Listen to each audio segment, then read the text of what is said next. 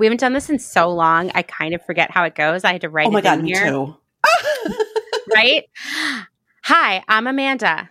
And I'm Kim. And this is The Department, a podcast about trends and how they define the world around us.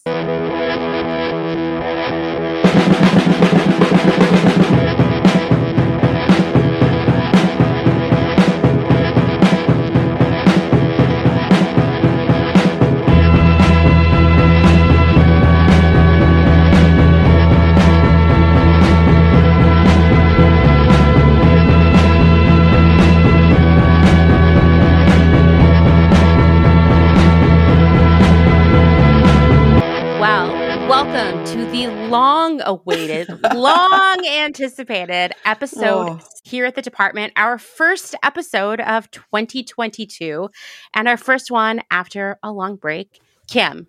Yes. What have you been up to since the last time we recorded? I've been drinking a lot of wine. Okay, good. Checks out. That's how we know this isn't an imposter. You know, like this is really Kim. Exactly. And then just like really work has been absolutely insane. So it has been nice to have a little bit of a break. I mean, I have to do a lot of trend research for my job, just, you know, to make sure that we're like tracking things. But to not write a full report on a trend it's been a nice break for me. And I know you've been extremely busy. What have you been up to, Amanda? Well, I moved from Pennsylvania to Austin, Texas, which is the move was terrible. Don't ask, but moving during a pandemic means everything that could go wrong probably will, and you won't get any help. And so it was just really physically exhausting, really stressful. We're here. We're almost completely unpacked. I'm really excited to be here.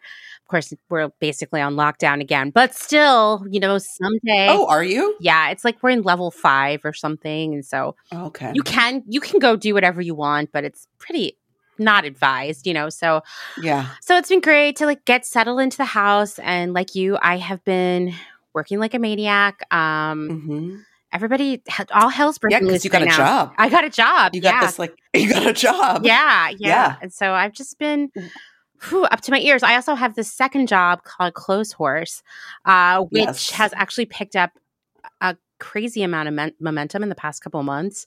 It's just a lot. There's a lot going on right now. Thanks. Yeah, I can imagine. And which is why we probably won't be recording at the same cadence that we did prior. I think, you know. Yeah. Just our own bandwidth and capacity is going to, you know, we're definitely we'll roll out when we can. Exactly. I mean, we're still hoping. We're not going anywhere. We're not going anywhere. We're not quitting.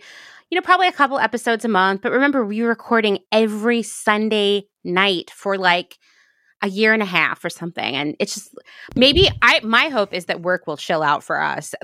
My current work pace is not sustainable. I'm sure it's the same for you. Fun fact, Kim and I were actually working together for a few months in the fall. So I know what she's dealing with because now I'm not there to help her. And it sounds really terrible. It's very exhausting, but it's good. It's just, you know. Yeah. That's how I feel about my job. Scaling a company. Yeah, totally. So we both have a lot going on, but we're excited to be here and do some more episodes for you in this new year. That kind of feels like the same as last year. So in this episode, we're going to be doing a little roundup of a few trends. You know, when you're thinking about trends as much as we are, you start to see how they fit together in a weird way that you wouldn't have anticipated at first, right? So we're going to be talking about some trend-adjacent events, cultural landmarks, and just trends that are back that have been really— This sounds fun. Yeah, it's going to be fun. Sounds really fun. They've been popping up like in the late fall and the winter as we've gone into 2022. The thing about 2022 is not only does it feel pretty much the same as 2021 so far, it also feels a lot like the early aughts, which we'll be talking about today in the next episode. Yes, it does. Yeah. It's all I see. All I see. It's weird. You go anywhere and that's all you see. You see that goddamn baguette is back. Baguette is back, and we don't mean bread. We don't mean— I mean, actually, I have to say that the trend in LA is actually a pretty carb heavy trend, which is really interesting. I say this a lot. Like I was home with I feel like this was before the pandemic, and my sister's like, "Oh, what's going on in LA?" I'm like, "Carbs. It's just pizza, donuts. it's the hot. Bagels. Bagels are super hot here. Yeah. Like." Just in like any carb, like people have given up on this like juice cleanse bullshit. It is all about the bread. We have been watching this series on Hulu that's produced by Vice, and it's like The Dark Side of the 90s or something like that. Oh, highly recommended. Really? I want to see. Okay. I've been actually trying to find some stuff to watch. That is really exciting. That's really exciting. Okay. Yeah, actually, I might mention this later, but I feel like you and I need to do a deep dive into the 90s the way we did the aughts. And it's been because we see how all this stuff fits together, and watching that series has been really inspiring. And in one of the episodes, it's about Baywatch, which I hadn't thought of in a really long time. Oh, and they interview the guy. You know, he's probably a little bit older than us, but he was like a kid on Baywatch. He was the son of the main character. And he made some joke about keto. He was like, yeah, the thing about Pamela Anderson is it's like eating a donut. You know you shouldn't have it, and it's going to throw you out of ketosis. But now here you are eating that donut. And I was like, that guy's fucking chuggy. Exactly. Anyway, he seems like a really nice guy, and he's definitely been through it. Go watch that series. It's been so great. The very first episode is about 90s talk shows, and it's fascinating. Oh, okay. I'm going to watch this. Yeah. Everyone go watch it. Report back. Okay, well, we haven't done this for a while, but Kim has a spiel she likes to give you all. Kim? Sure. I'm going to keep it really, really short and sweet, because hopefully you've listened to all of our other episodes and I don't need to. Because you missed us. You listened to them again. Yeah. But just a weekly reminder to tell your friends and family about this podcast. You're the reason we show up every week, work nights and weekends researching, deep diving, digging through Pinterest boards and like Huffington Post articles and old Gawker articles. My fave. Exactly. I mean, we do it for ourselves also, but it was actually really nice to get some shout outs from people who were like, are you guys okay? I know. We've been gone for so long. I was like, maybe we should post about it. But then I'm too busy, I'm too busy. I know. I'm like, I don't have time to make a post. Anyway, but also, that being said, please follow us on Instagram. Yes, where I promise we'll try to do some posts. We'll try to do some posts. I will make an effort to do some posts. I'll pull myself out of my brain fog of work to post about 90s trends. Anyway, so yeah. Also, make sure to follow us on whatever streaming service so that you can get notified when we do actually come out with a new episode. Like I said, it's not going to be a full regular cadence, but if you follow us, it'll just alert you.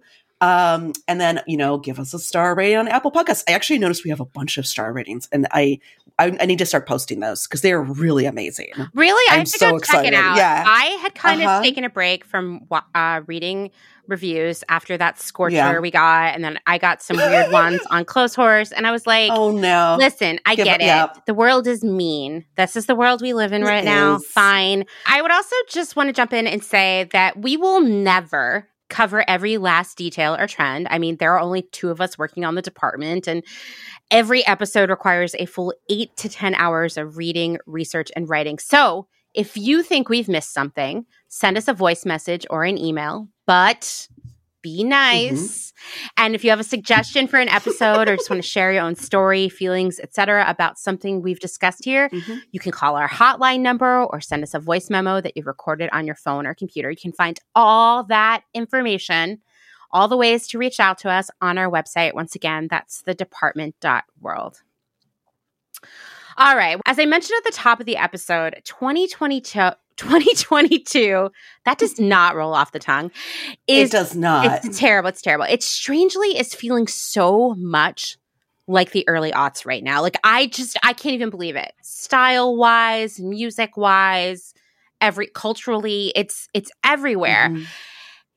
if you, like me, are initially saying to yourself, it feels too soon or too weird to be referring to, say, 2002 as a cultural touch point, as an inspiration for what we are doing right now, let me just blow your mind a little bit. That referencing, say, 2002 in 2022 is the equivalent of being really into the 70s aesthetic, style, and music in 1994, because, my friends, it has been, I hate to say this, 20 years since the aughts. And yes, I feel super weird about it too. I can't believe. I saw some girls walking down the street who looked like, 18-year-old me, and it freaked me the fuck out. I'm not going to lie. I saw some Jenkos. I literally saw raver pants. Too. We saw. It's huge. Dude, it was so weird. We were driving down South Congress, which is a major street here in Austin, and there were these girls on the corner. And I was like, oh my God, those two girls are like from 1999. And their dad was with them. And I was like, so is he. What is going on? Did we go through like a time warp? Then I saw some skinny jeans on the other side of the street. And I was like, no, all is well. We're still in 2022. So let's get this weird current yet past moment rolling with a group of women from the past, from 2002, who we knew were coming back for a visit. This one didn't surprise us. It's Carrie. It's Miranda. It's Charlotte. And the Sex and the City, I don't know, reboot, continuation, sequel. I don't know what it is. And just like that. So, Kim, have you watched it? Oh, yes. I have watched it. Thank God. Okay. Because we have a lot to talk about. Now, if you're new to the department, well, welcome. Or if you missed it, which you really missed it, please go back and listen to our fairly comprehensive breakdown of Sex and the City and the social, fashion, and food trends it launched. And I say fairly comprehensive because in my hours of research, I did forget to cover the cultural appropriation behind Carrie's iconic nameplate necklace. If you're interested in learning more about that, go check out the show notes for this episode because there will be a link to get you going on your deep dive. It is a journey. I'm not going to cover it in this episode. There's way too much to unpack. Read it all, report back. I will say Carrie's nameplate necklace led to some weird trolling messages to my personal Instagram account, calling me a social justice warrior after I responded to a comment about this topic. So once again, can we just all be nice and accept that, yes, there was cultural appropriation with Carrie's nameplate necklace. And you know what? It wasn't even the most messed up thing about Sex and the City. Go listen to those episodes. Anyway, so Kim, you've watched it. If you were going to rate it 1 to 5, 1 being like, I can't, what's the worst show you've ever seen? Can you think of the worst show you've ever seen? What's the worst show ever? Oh my God. That's a tough one, right? I know that I have a ton of them, but of course now I'm like completely blanking. Okay, what on 5, what's your favorite show ever? Oh, favorite show ever? Probably like Parks and Rec. Okay. The Office. So where would you rate and just like that on that scale of 1 to 5? I'd say a 3. Yeah, I feel like that's how I feel. Like it's comfortable. I'll keep coming back. Watching. Yeah, I'll keep coming back. Well, you're not going to be surprised to hear this because you too use the internet, that the response has been pretty mixed. And that's putting it nicely. It's actually been very negative. The show has a 60% on Rotten Tomatoes, and the average audience score is 29%. Wow. I wonder what if we had this rating system back in the 90s and aughts, what that rating would actually have been back then. 99.9. That's what I think. So she already knows. We're going to walk through like some of the reviews I've read and some of the criticism and whatnot. I think that what makes this show kind of set up for failure in the first place, and I am not an and just like that apologist. I see many flaws there. We all have had about 20 years to continue to love and think about these characters, and we feel like they're people. And so, of course, this reboot, it's not really a reboot. The sequel would be disappointing, especially if you hadn't seen the second movie, which I just want to reiterate again is literally the worst movie I've ever seen. That's a 1. That's a 1. That's like a negative 1. And I will say that, like, for me, perhaps knowing, guys, I cannot reinforce this enough. I have seen that movie twice, okay? I put myself through it a second time. And I was just relieved that the show wasn't as bad as that. So everything is better to me in comparison, right? Exactly. Yeah. So we all know that the original show did not age very well. Once again, go back and listen to our deep dive. You know, the cast was extraordinarily white. The writing felt sexist and transphobic, and a lot of the attitudes around sex for a show that was supposed to be about sexually liberated people, well, they were profoundly antiquated. And of course, we all know Carrie was a terrible friend. I'm going to say I still kind of feel like she's a bad friend. Yeah. But not like the worst friend, right? Like, no matter what's going on in your life, she'll be like, yeah, well, at least your husband didn't die. And you're kind of like, okay. Exactly. Come on. I get it. Jesus. But like, come on, guys. Yeah, anyway. So, and just like that tries to correct some of that. But it seems to miss the mark despite some new rad secondary characters that I'm actually excited to know more about. But they're like really holding back on that. Like, I don't understand why. They gave us all these new characters to get excited about, and then they weren't in like 4 episodes or something. I don't know what's going on there. Not surprisingly, a lot of the negative reviews out there on the internet right now and on the subreddit for the show, which I do follow, call out this new woke approach to the writing. And many people have a problem with it, which I don't like. I like what they're trying to do, but maybe the execution's not that great. And unfortunately, I read a lot of people just having a problem with what they're trying to do. Kind of like, why can't I just have my old Sex in the City back? Well, that wouldn't work right now. That's not the same. We don't live in that world anymore, right? We didn't live in that world then, but we definitely don't live in that world now. And to be fair, the topics and the issues that they're discussing do seem so relevant in 2022, but they are presented very awkwardly, and it feels very ingenuine to me. I mean, I have to admit that some of it is being presented also by Charlotte's lips. That my God. She looks like I can't take anything seriously. I can't stop staring at her face and her mouth and like, all of that. Like, her diction is weird, right? Like when she speaks, sometimes I'm like, what? It doesn't seem like the same woman. No. It's like a cartoon character of her. Yeah, it's weird. She had a lot of work done. It makes me sad. Yeah. And it's clearly affecting her ability to act and speak. Mm-hmm. A lot of the character behavior itself seems weird, except for Carrie still being a bad friend. That's like really on point. Juan Barquin wrote this great article for the AV Club that I'm going to reference a couple times. And he said, from the moment I started watching, I was floored that this was a real TV series and not an offbeat parody. The characters behaved erratically, not because we were meeting them again over a decade later and were unaccustomed to their new lives, but because their interactions with other people seemed almost alien in nature. The more I've watched, the more confused I have become by what the series has done to its characters. And I could see that, right? Like, you know what was interesting about this show, actually, is like, yes, we've had about 10 years since the second movie, which they don't really acknowledge much, like it's existed. It doesn't seem like it's really part of the Sex and the City canon.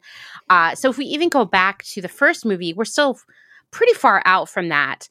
And it's kind of like no one's lives changed. Like the kids got older, they grew up, right? Everybody else is sort of static. And I just would like to think, I mean, I think back to, you know, they've always been older than me, but like thinking about all of the changes I've experienced in the last 10 years, it's hard for me to see them being exactly the same in so many ways. Yet not at all having the same essence. Like, does that make sense? Yeah, it definitely does. Yeah. So I love reading reviews. It's one of my favorite things. And so I picked some of my favorite reviews from Rotten Tomatoes, user reviews to sort of guide what's happening out there in the ether in terms of the response to this show. So we'll start with the extreme. Mm-hmm. This is one of my favorite reviews I've ever read for anything ever, partially because none of the swear words are spelled out, even words that aren't swear words, and they're spelled out in weird ways. So effing hell, that's H3LL. WTF was that? That was the most detestable and disturbing thing I've ever seen on a show. Holy crap, but crap's not spelled out. This is really, really, really bad, as in someone should go to jail bad. Was it in regards to a specific situation? Or just just the show? I think it was just the show. And like, I just want to say here, listen, the show is not great. We gave it a 3. We do not need that. We do not believe that anybody needs to experience the criminal justice system because this is so bad. Okay. So I'm just going to pause for a second, and there are many spoilers about to abound. So if for some reason you are listening to this but haven't seen the show, you should probably stop right now. So first off, right out of the gate, we got the shocker, the death of Mr. Big. Mm-hmm. A lot happened. Well, it kind of happened like so. I mean, I get that they're like, okay, well, she's got to be single for this to work, you know? Like, she can't just be like happily in a relationship. So they just have to. I mean, she didn't actually necessarily have to be with him. It's just, it seemed so strange that they started this series off with like such a devastating blow, and so like such a like a funeral, like right away. You know what I mean? Well, and so once again, I'm not sure if the second film is canon here, but in the second film, they were unhappy. Like, she was bored with him. He never wanted to go anywhere. He wanted to get takeout. He put his feet on the coffee table, that kind of thing. Oh, you really do remember this movie. Yeah. She kissed Aiden, all the stuff. And so it's hard for me to believe that 10, 15 years later, if that is to be canon, that they are just happier than ever, right? Mm-hmm. I would actually love to see what was in between there, because there's no way it was all blissful. Anyway, the series starts, they're happily in love. It's really awkward. They listen to Todd Rundgren. I feel skeevy.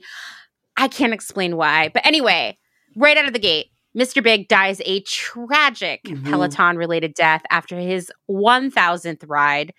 Heart attack, not fail or fall or crash or anything like that. And yes, there were about 1 million posts in the social media sphere about why Carrie didn't call 911. I know. I totally agree. I actually saw nurses on Reddit being like, she could have saved his life. So I'm saying, I mean, I think it is interesting. You have a really good point there that someone in the writer's room was like, listen, the only way this show works is if they're not together anymore. And no one was like, maybe they could get a divorce. Or maybe she could already be divorced, and we don't even have to deal with this. Which I would have loved. Actually, we're going to talk about Miranda in a few.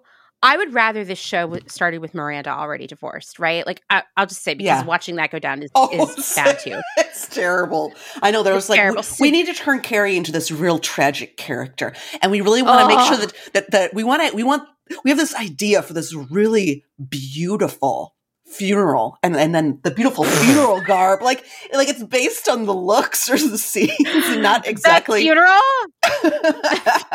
The funeral is so weird. Okay, the weird white space, and then anyway. So a rep for Peloton confirmed that while yes, the brand knew that they would be included in the show, they did not know that they would be the cause of someone's death.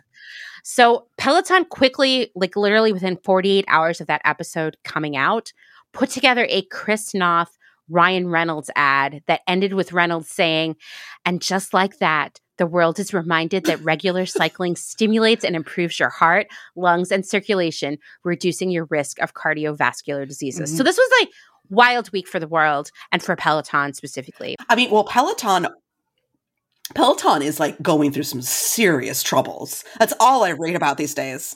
It's true, right? Peloton has been in it, and I feel like this was kind of the start of it. So the episode comes out, they find out they killed Mr. Big, they put together this commercial, bravo. The internet is losing its shit over it. about a day or two later, it comes out that Chris Noth is like a sex pest, an abuser, a creep, an alleged rapist. And so then Peloton has to pull that ad. So it was a bad week for Peloton. So that's how this all gets rolling. But, you know, if you spend as much time on Reddit as I do, and I hope you don't, I should really be reading more books and less Reddit. Miranda is the constant topic of conversation. So we have to talk about Miranda. Here's another Rotten Tomatoes review. This isn't Sex in the City. Well, to be fair, it's not. Charlotte's the same, Carrie's the same, and then there's Miranda and Che for some reason. The problem isn't Miranda and Che. The problem is Miranda is now a dopey, indecisive, wishy-washy woman who appears to want to find herself. This is 180 degrees against the smart, independent woman she'd always been. And I have to agree. By the way, I put a great meme in here that Dustin sent me. Someone created. It was supposed to be Miranda's Netflix feed. It's really great. It's not real. It's really funny. Hilarious. Anyway, Miranda, the woman who launched He's Just Not That Into You, the eternal skeptic, the one friend in Carrie's life who would actually be real with her about her unhealthy relationship with Big. Well, Miranda has just like lost her marbles. She says things like comedy concert, which people don't say, right? And she says it a lot. She had a drinking problem for a few episodes that just disappeared. 100%. But she's kind of always been a heavy drinker. And I definitely appreciate that about her. And I mean, it's like having a drink before your first class does seem a little... I know. I was like, wow. A little aggressive. I was like, okay. I mean, they're clearly making a statement. Yeah. I feel like that the season has, I mean, there's not that many episodes and there's like a large time gap between each episode, which I think is really unfortunate because we're left to imagine all this other stuff happened in between that would be beneficial for us to see. And so the season starts with Miranda deciding she's quit her job as a corporate lawyer. She's going back to school. She wants to become like she wants to do good things for the world. She was really mobilized by Black Lives Matter, and she's ready to finally like help make society a better place. These are all super admirable things. But like Kim said, before her first class, she goes to a bar and drinks a glass of wine. So for a few episodes, you're like, oh, I think Miranda's supposed to be an alcoholic. And then that kind of just like goes away. Well, and then like Charlotte then fusses about it, which is just like, oh, stop being so judgy, Charlotte, with your fucking lips. With your face that doesn't move. I'm so sad. Anyway, so weird. So then Miranda, and I actually saw some people talking about this on Reddit, and I think what it really points to is that Miranda has an addictive personality. So she shifts from alcohol to being obsessed with Che, the most unfunny comedian in the history of comedians. You know, it's awesome to see successful, happy, non-binary characters on a show, especially a show as high profile as this one. But Che is so poorly written that the Daily Beast published a piece called "And Just Like That, Che Diaz is the worst character on TV." And I would agree. Like this character just makes no sense. Their signature things are that they're non-binary, they smoke weed, and they are ostensibly a comedian. I would have honestly, this would have been better if they were just like, they are an activist, you know? Because every time we have to watch one of their comedy concerts, it's excruciating. I also should just mention that Che is Carrie's boss at the world's most unappealing podcast. Oh God, yes. It's like shock jock, wacky morning show, not an interesting dialogue of human sexuality. It's horrible. The guy on the podcast, I'm like, no. Well, what is that? I can't with him. That's like that right there is some indie sleaze stuff. Yes. So now Miranda is leaving Steve.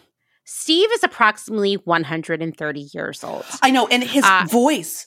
I like there's this one scene where like he comes up to Miranda and her new college professor, and they're at a farmer's market, and he's just like and he's just making all this noise, and he like loses his phone like an old man. And I'm like, what is that? Is that his real voice? Neil says that he's seen him in other things, and that's not how he sounds. I have no idea. I do know. So, one of the plot points, none of the characters on here really have many attributes that build out a character. And Steve's only character notes here seem to be old and deaf. Yes. Right? And he does in real life. I think he is deaf in real life now. Okay. But yeah, like that's all we know about Steve. Like, does Steve have a job? What about the bar he had with Aiden? What does he do for fun? There's no cool factor. Does he have friends? Yeah, he has no friends as far as I can tell. It's really, really sad. So we've got that going on. Miranda has no relationship with Brady. I assume Magda raised him, and now he's like a weird sex freak, and it's gross.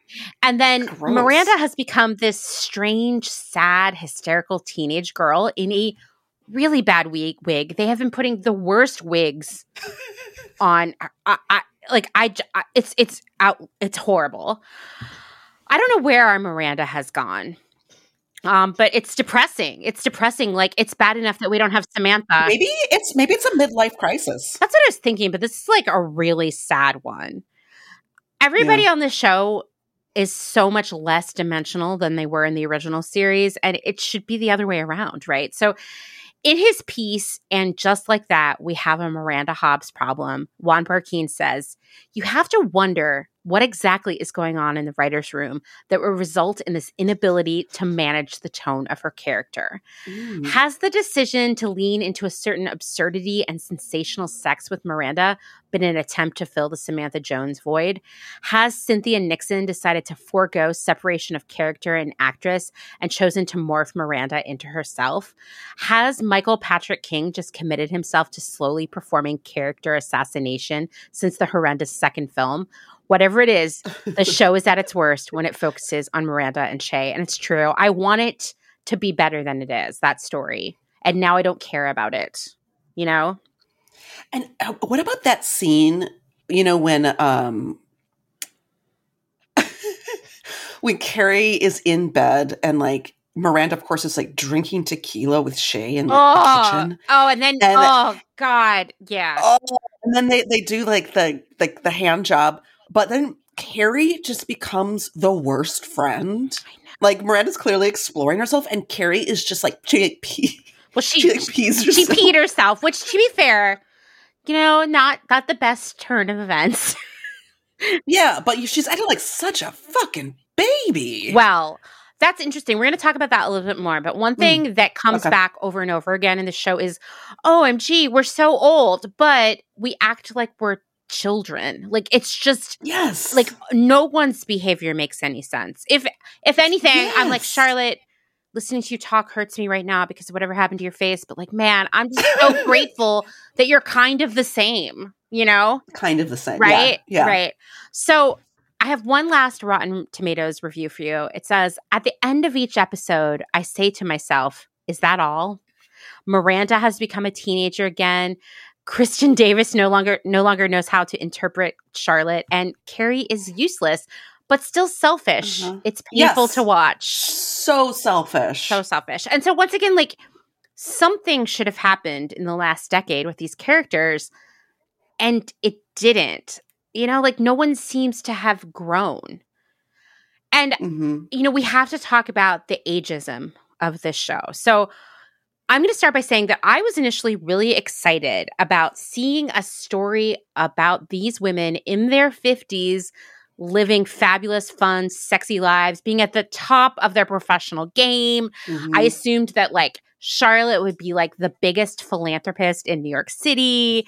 Miranda would be, I don't know. I like the idea of her being an activist, but that's not really happening in the show. I don't know what I thought Carrie would be doing. I didn't think she would be on a crappy podcast, but you know what this reminds me of? Did you ever? I don't know if you watched the Gilmore Girls, but they came out with that second thing, and they made Rory into kind of this sad, like, underperforming, I don't know, just shell of herself.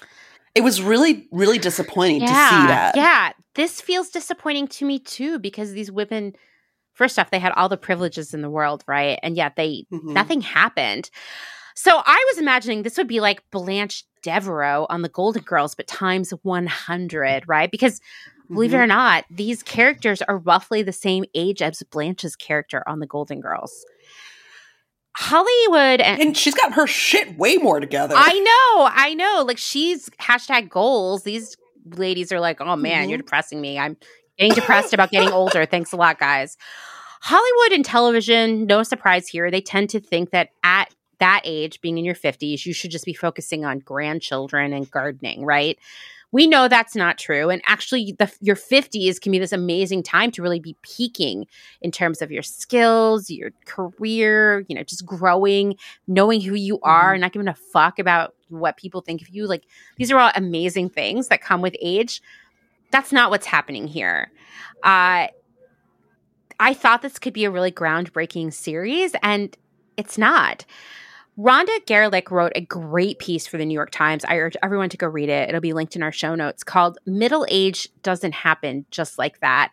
And she describes the show as depicting, quote, a world of middle-aged characters suspended in perpetual astonishment and discomfort about everything they encounter, from commonplace political and social phenomena to their own bodies. Yes.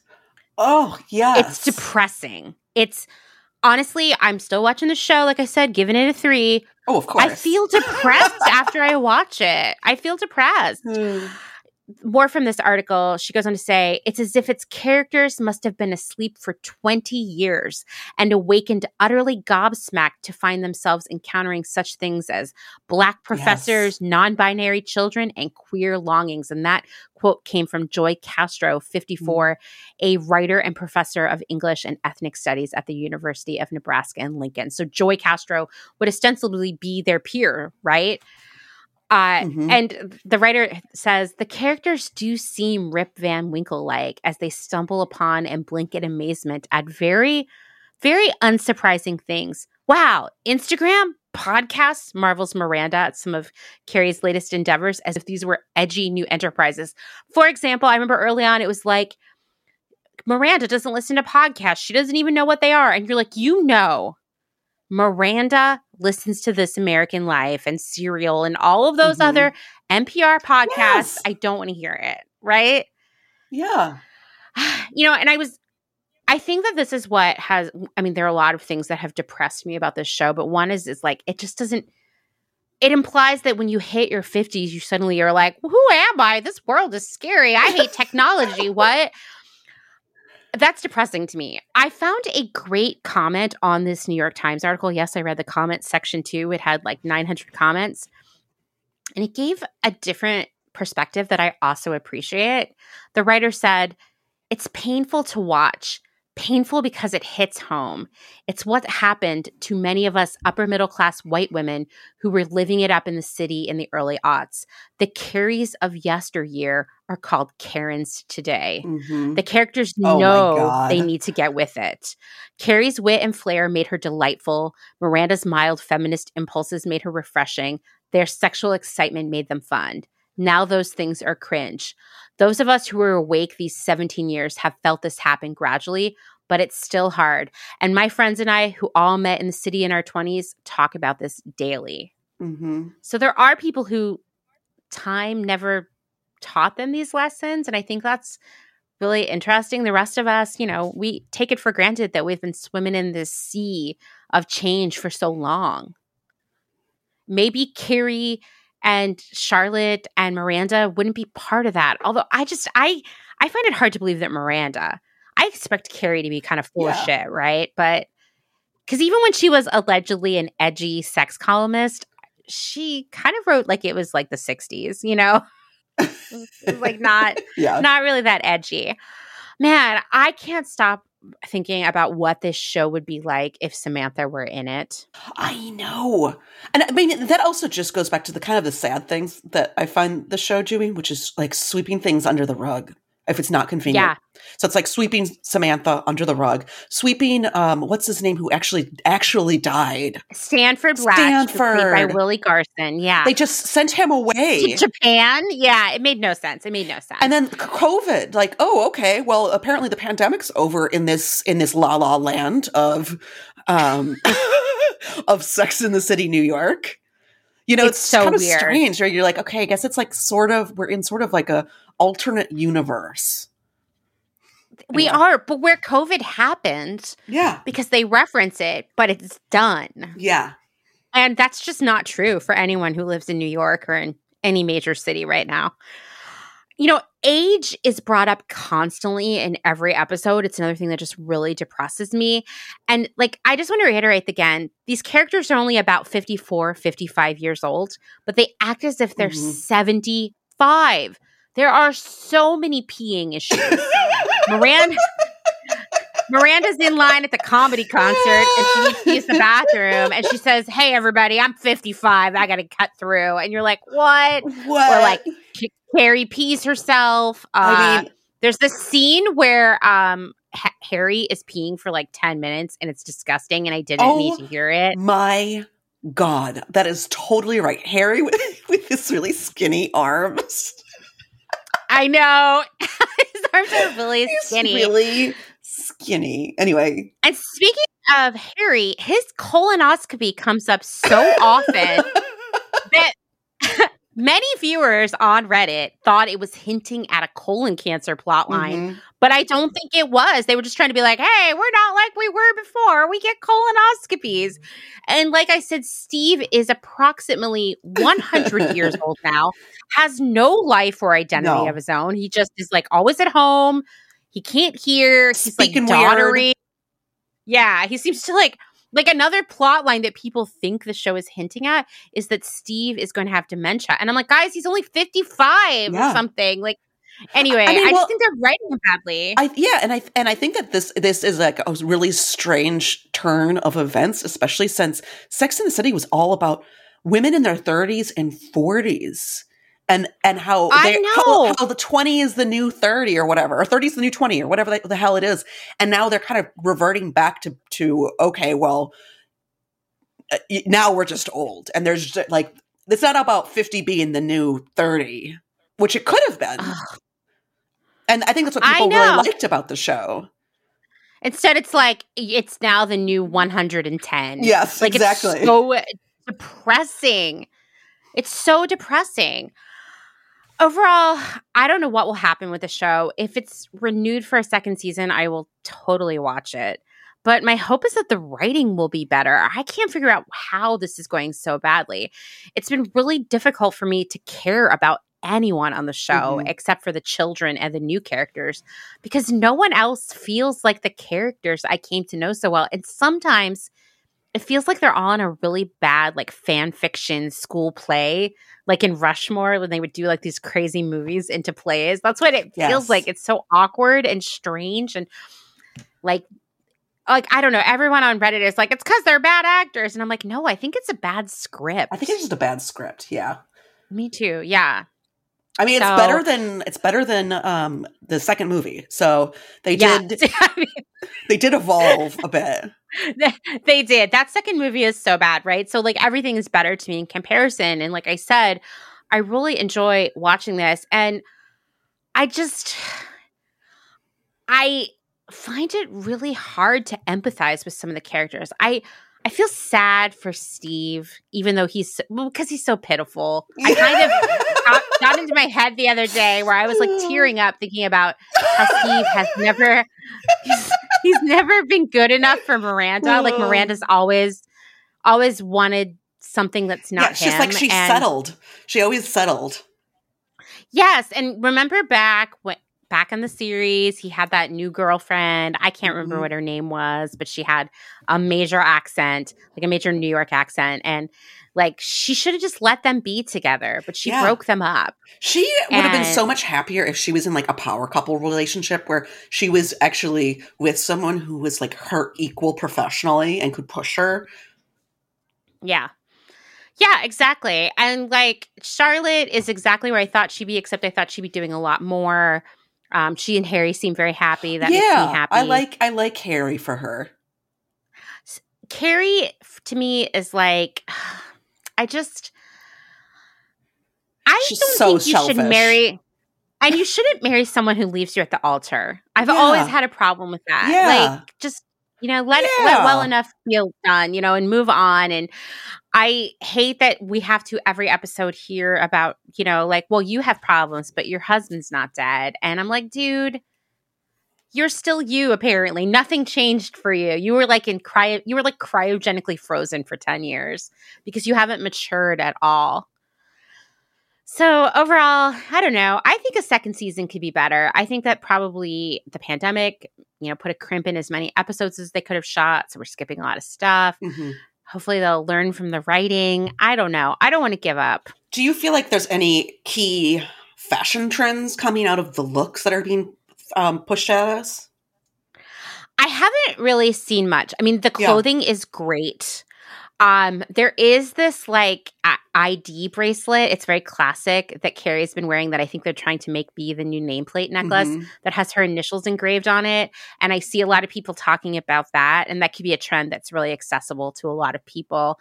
I personally have loved that they have all those rolling racks of Carrie's clothes in her apartment. And I remember so many of those outfits. Yes. Like Lily was wearing the poncho that Carrie wore on the cover of that magazine that was like not so single and fabulous or whatever, single and fabulous question mark. Remember that? Yes, where she's like smoking a cigarette.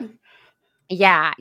So I have loved seeing that, and I loved seeing her pull out some of those clothes. I personally would like to see her wear more of those because, that would be a good example to proud outfit repeating your whole life.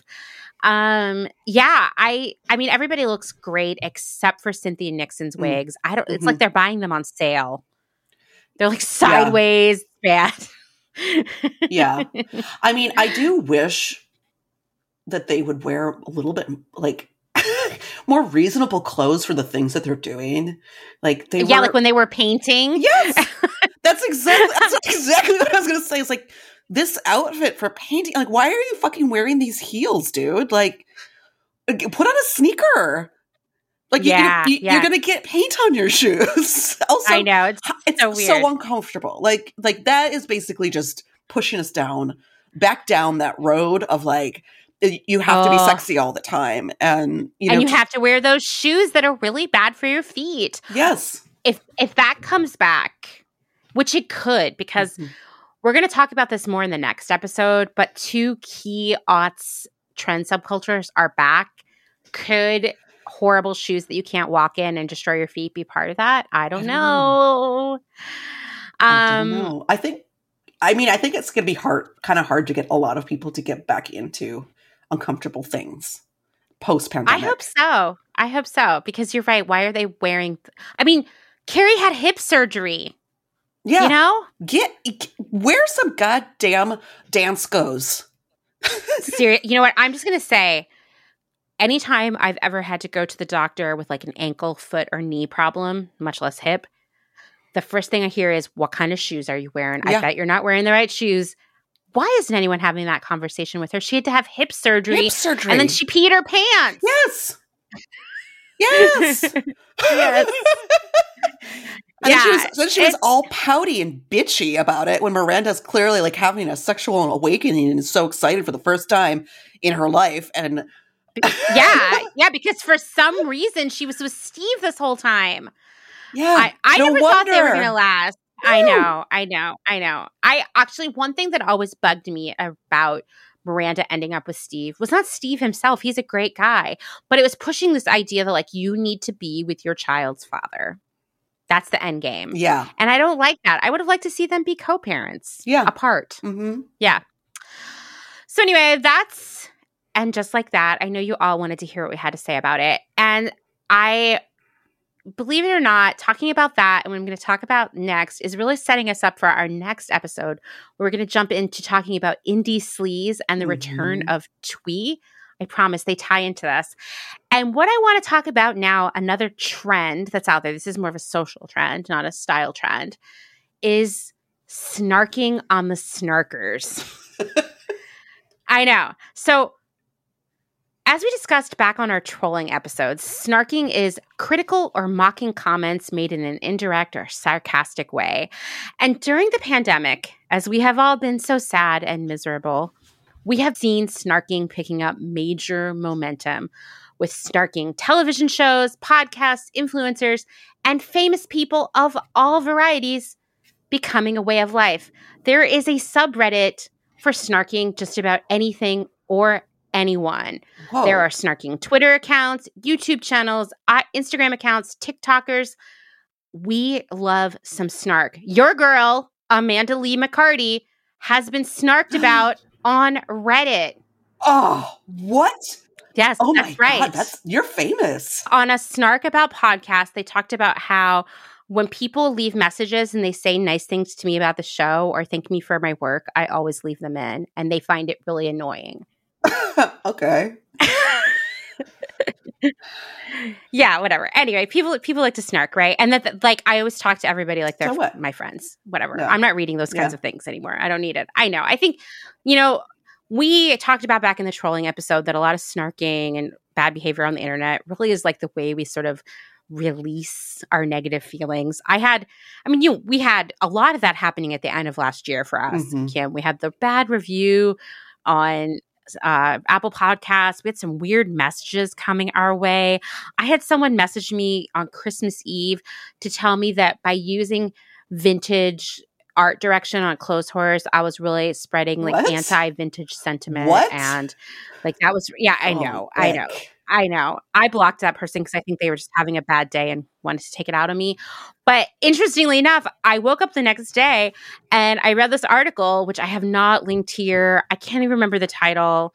By the time this episode comes out and Kim puts together the show notes, I'll send it her way. But it was basically talking about, it was in the Washington Post, about how our collective grief and trauma over the past 2 years has made us all a bunch of assholes. Yes. You know? And I get it, right? And it kind of made me feel better. I was like, oh, right, people are being terrible to everyone everywhere, which we talked about in the bullying, cyberbullying, trolling episodes. Like, you know, flight attendants and retail workers, everybody's getting shit all over in all directions right now. So I first became aware of snarking as America's pastime in 2020 when I had a lot more time on my hands. Can't imagine why. It was a wild world to me because I've never really been into following influencers or watching reality shows except for 90 Day Fiancé. And at first I was kind of excited that someone was finally calling out all the bullshit with influencers and reality show stars, you know, like photoshopping themselves into unrealistic bodies, not calling out ads that were obviously ads for like diarrhea tea and whatnot. You know, they were presenting these fake lives, which, you know what, I could see the impact that was having on the mental health of their followers. And, you know, since then we've seen a million pieces of information come out from Facebook whistleblowers who knew, like, you know, Facebook, Instagram knew that a lot of this shit was really messing up teenagers' self-esteem and mental health, but it was affecting adults too, you know? So at the same time, we also had influencers like Daniel Bernstein that were literally copying small designers with impunity and churning out fast fashion like it was nobody's business. So in the beginning, all the snark seemed like a good thing to me. Like maybe it would open some eyes and make some change.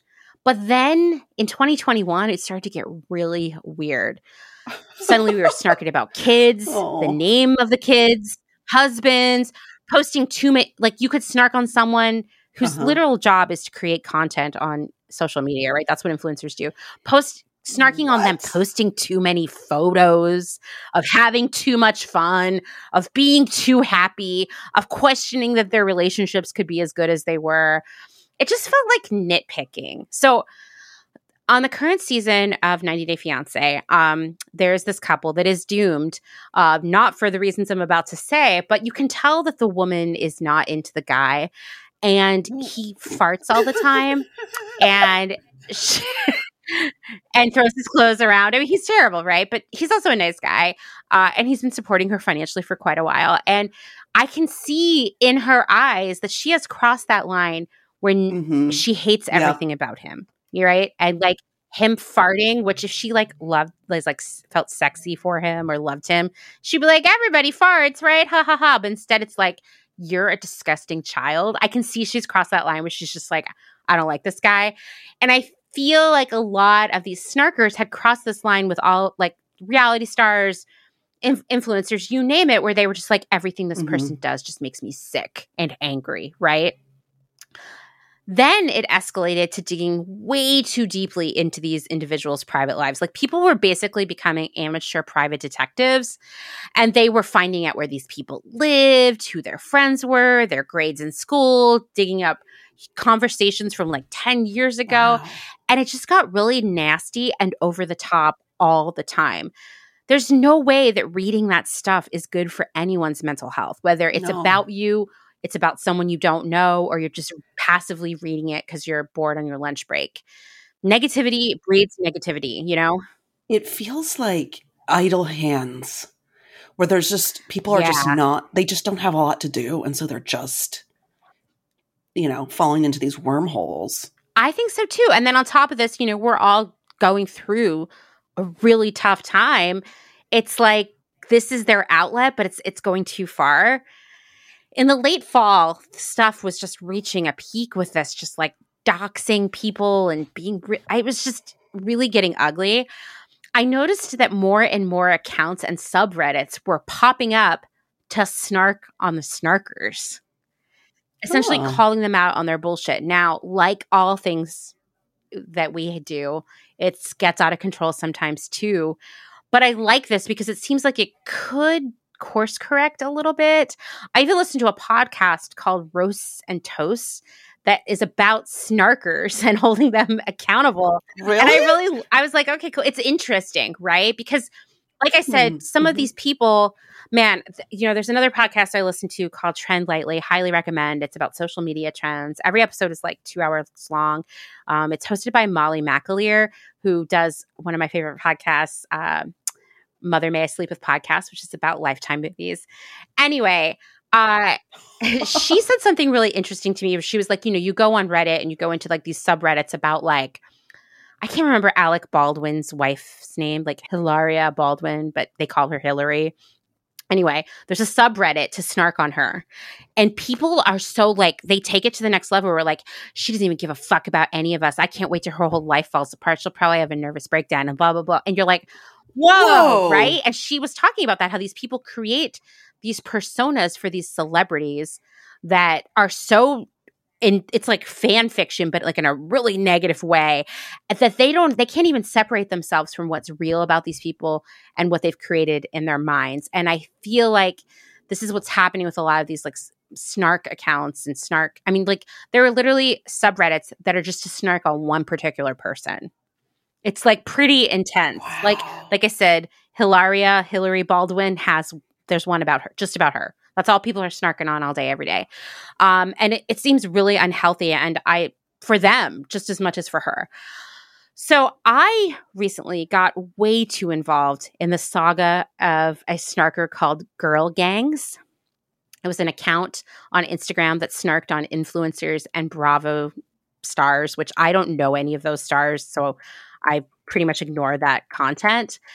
This account was run by a woman named Erin, and she was merciless in revealing personal things about influencers that should not have been public, like domestic abuse allegations, cheating, like their husbands cheating on them, that kind of stuff. And she was just also generally really nasty to them. At the same time, she was supposedly also calling out, when they weren't doing hashtag ad or photoshopping. And so you would come to her because you would be like, I hate that Danielle Bernstein steals designs and photoshops herself down to a size 0 and is a mean girl, but then you get sucked into like so-and-so influencer's husband is actually cheating on her and it's all going to come out and I've got the tea and all that stuff. And you'd be like, whoa. Like, anyway, at the same time, Erin, this Girl Gangs person, was like blowing up. Like, I want to say she probably had close to like 100,000 followers on Instagram. Massive. Over a very short period of time. And she was loving this ever-growing fan base. Like, she was loving it.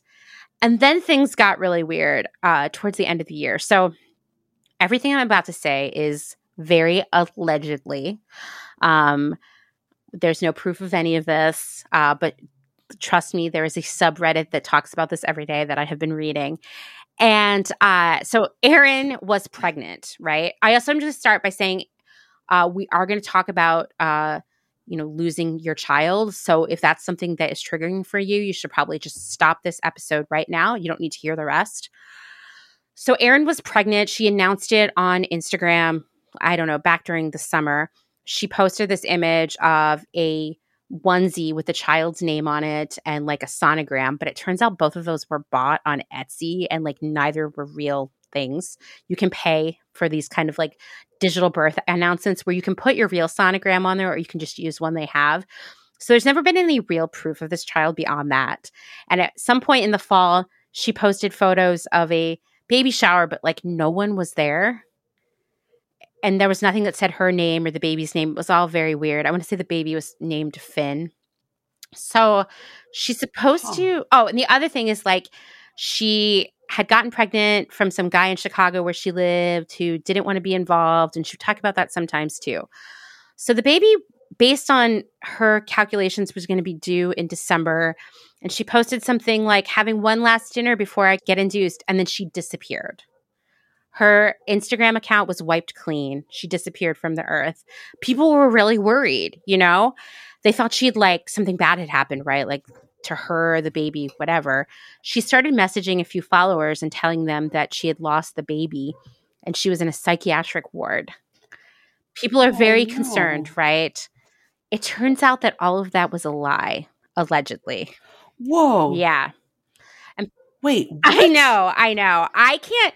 There's so much complicated stuff where like people think she's creating fake accounts and coming after people and doxing people and threatening people, and she's living at home with her family. Sounds very toxic. Yeah, but I think this is a great example. This is a person who was calling out influencers and reality stars, and like it was a Snark account, like holding people accountable. But then you're like, you created this whole fake story, and you're coming on to Reddit with like fake burner accounts and harassing people. And the whole thing is really dark. People are really mean to each other. It's really brutal. It's taught me a lot about the internet and parts of it I don't want to be a part of. It's like, I'm excited that maybe we're saying, hey, all that time where we were just being nasty to one another under the guise of accountability with like influencers and whatnot, maybe we were just being mean to each other and we need to dial it back. And I think that's what we need more of right now because things are going off the rails. We're all full of fire and brimstone right now, Yeah. Yeah, for sure. Absolutely. It's like, it's trying to, I listened to some podcasts about, like positivity and how to like, be more like, mindful and, show gratitude. And they're just like, you need to like, one of the biggest things is to stay away from this stuff. Yeah. And to really only surround yourself with positive people, positive content, like all of that. And this is just, I have a feeling that this is also kind of a, this like toxic, I guess garbage is probably pretty addictive. Yeah. Like once you start getting into it, you get like really addicted to this, like there has to be some sort of like dopamine. Yeah. That you're kind of giving yourself. That's what I was thinking too, because like we've talked about here, like the rise of gossip culture in the aughts with like Perez Hilton and, the paparazzi and all the tabloids and whatnot, and how people were just like addicted to it. Like they would refresh, Perez Hilton like 37 times a day and like, had to constantly be feeding themselves more and more. Well, we have a lot less of that gossip in the same way now. I know that there are accounts like Domois that try to bring that back, but it's just not there because social media provides that same sort of high for so many people. If you want to see someone being mean to someone, all you have to do is open your phone. If you want to hear something juicy about someone, just open your phone. It's like readily available. But, it's been now 2 years of most of us being really afraid, full of anxiety, trapped at home, missing our friends and family, worried about life passing us by, worried that we're going to wake up and have to get hip surgery and pee our beds, and I think that it really makes us look for that dopamine anywhere we can get it. And it could be like by being mean to other people on the internet or snarking about people who we think deserve it by way of being famous or known. And I mean, guys, come on. I want better for all of us, because going back to the odds, look at how gossip culture destroyed Britney Spears' life, destroyed Lindsay Lohan. So Kirsten Dunst, I think she's hopefully finally getting out of all the damage that was done to her in that time period. I don't want the same for us right now. And I feel like there was this, I know that Perez Hilton felt this way back in the aughts, that like, well, these women, by being famous, by being rich, they were asking for it. And this was part of the job, that they should have to accept that people should be shitty to them and say mean things about them and draw dicks in MS Paint on their faces. And like, that stuff hurts. And I feel like when I see this, I know when I see this snark stuff, I mean, I'll see people say it like, listen, if you want to be on a reality show or be an influencer or content creator, then you're asking for it. This is part of the deal. And I'm like, I don't know if that's part of the deal. Part of the deal is that you have to post content all the time. And, you know, that's a full-time job, and you have to be on and always providing customer service by way of speaking to people in the public. I don't think you're asking to be shit on all the time. And there's this snark culture is no different than what Perez Hilton was doing in the aughts, except now we're doing it. We're not just consuming it. We're like taking part in it. And I see people taking this same like hyper negative, super angry approach to, and just like that. So talking about Miranda like she's a real person, seriously, like, you know, or I just picking apart Cynthia Nixon because they put bad wigs on her. And, you know, I want us to have a better year, you know? Yeah. What do you advise we do? I mean, I think unplug yourself from that shit. Unfollow those subreddits, unfollow those accounts. Honestly, it's like you said, like surrounding yourself with positivity does make you feel more positive. And that's what we need. You know, in my work on Clotheshorse, I'm trying to be as positive and encouraging as possible. I'm also saying to myself, if someone comes to me and has a dick on the internet, they're getting blocked, because this is my space and I do what I want here, you know, and I have to take care of myself. And I think you should, anyone who's listening, you should take that approach too. Like, there is something to be said by being surrounded by nice people. It does make you feel a lot better. Yeah, exactly. Well, that's all we have for this episode, but we'll be back next week, where I promise everything we talked about today leads into talking about the return of indie sleaze and twee culture. Sweet. I can't wait. Two of my favorite things to talk about. So until then, have a great week. Bye. Bye.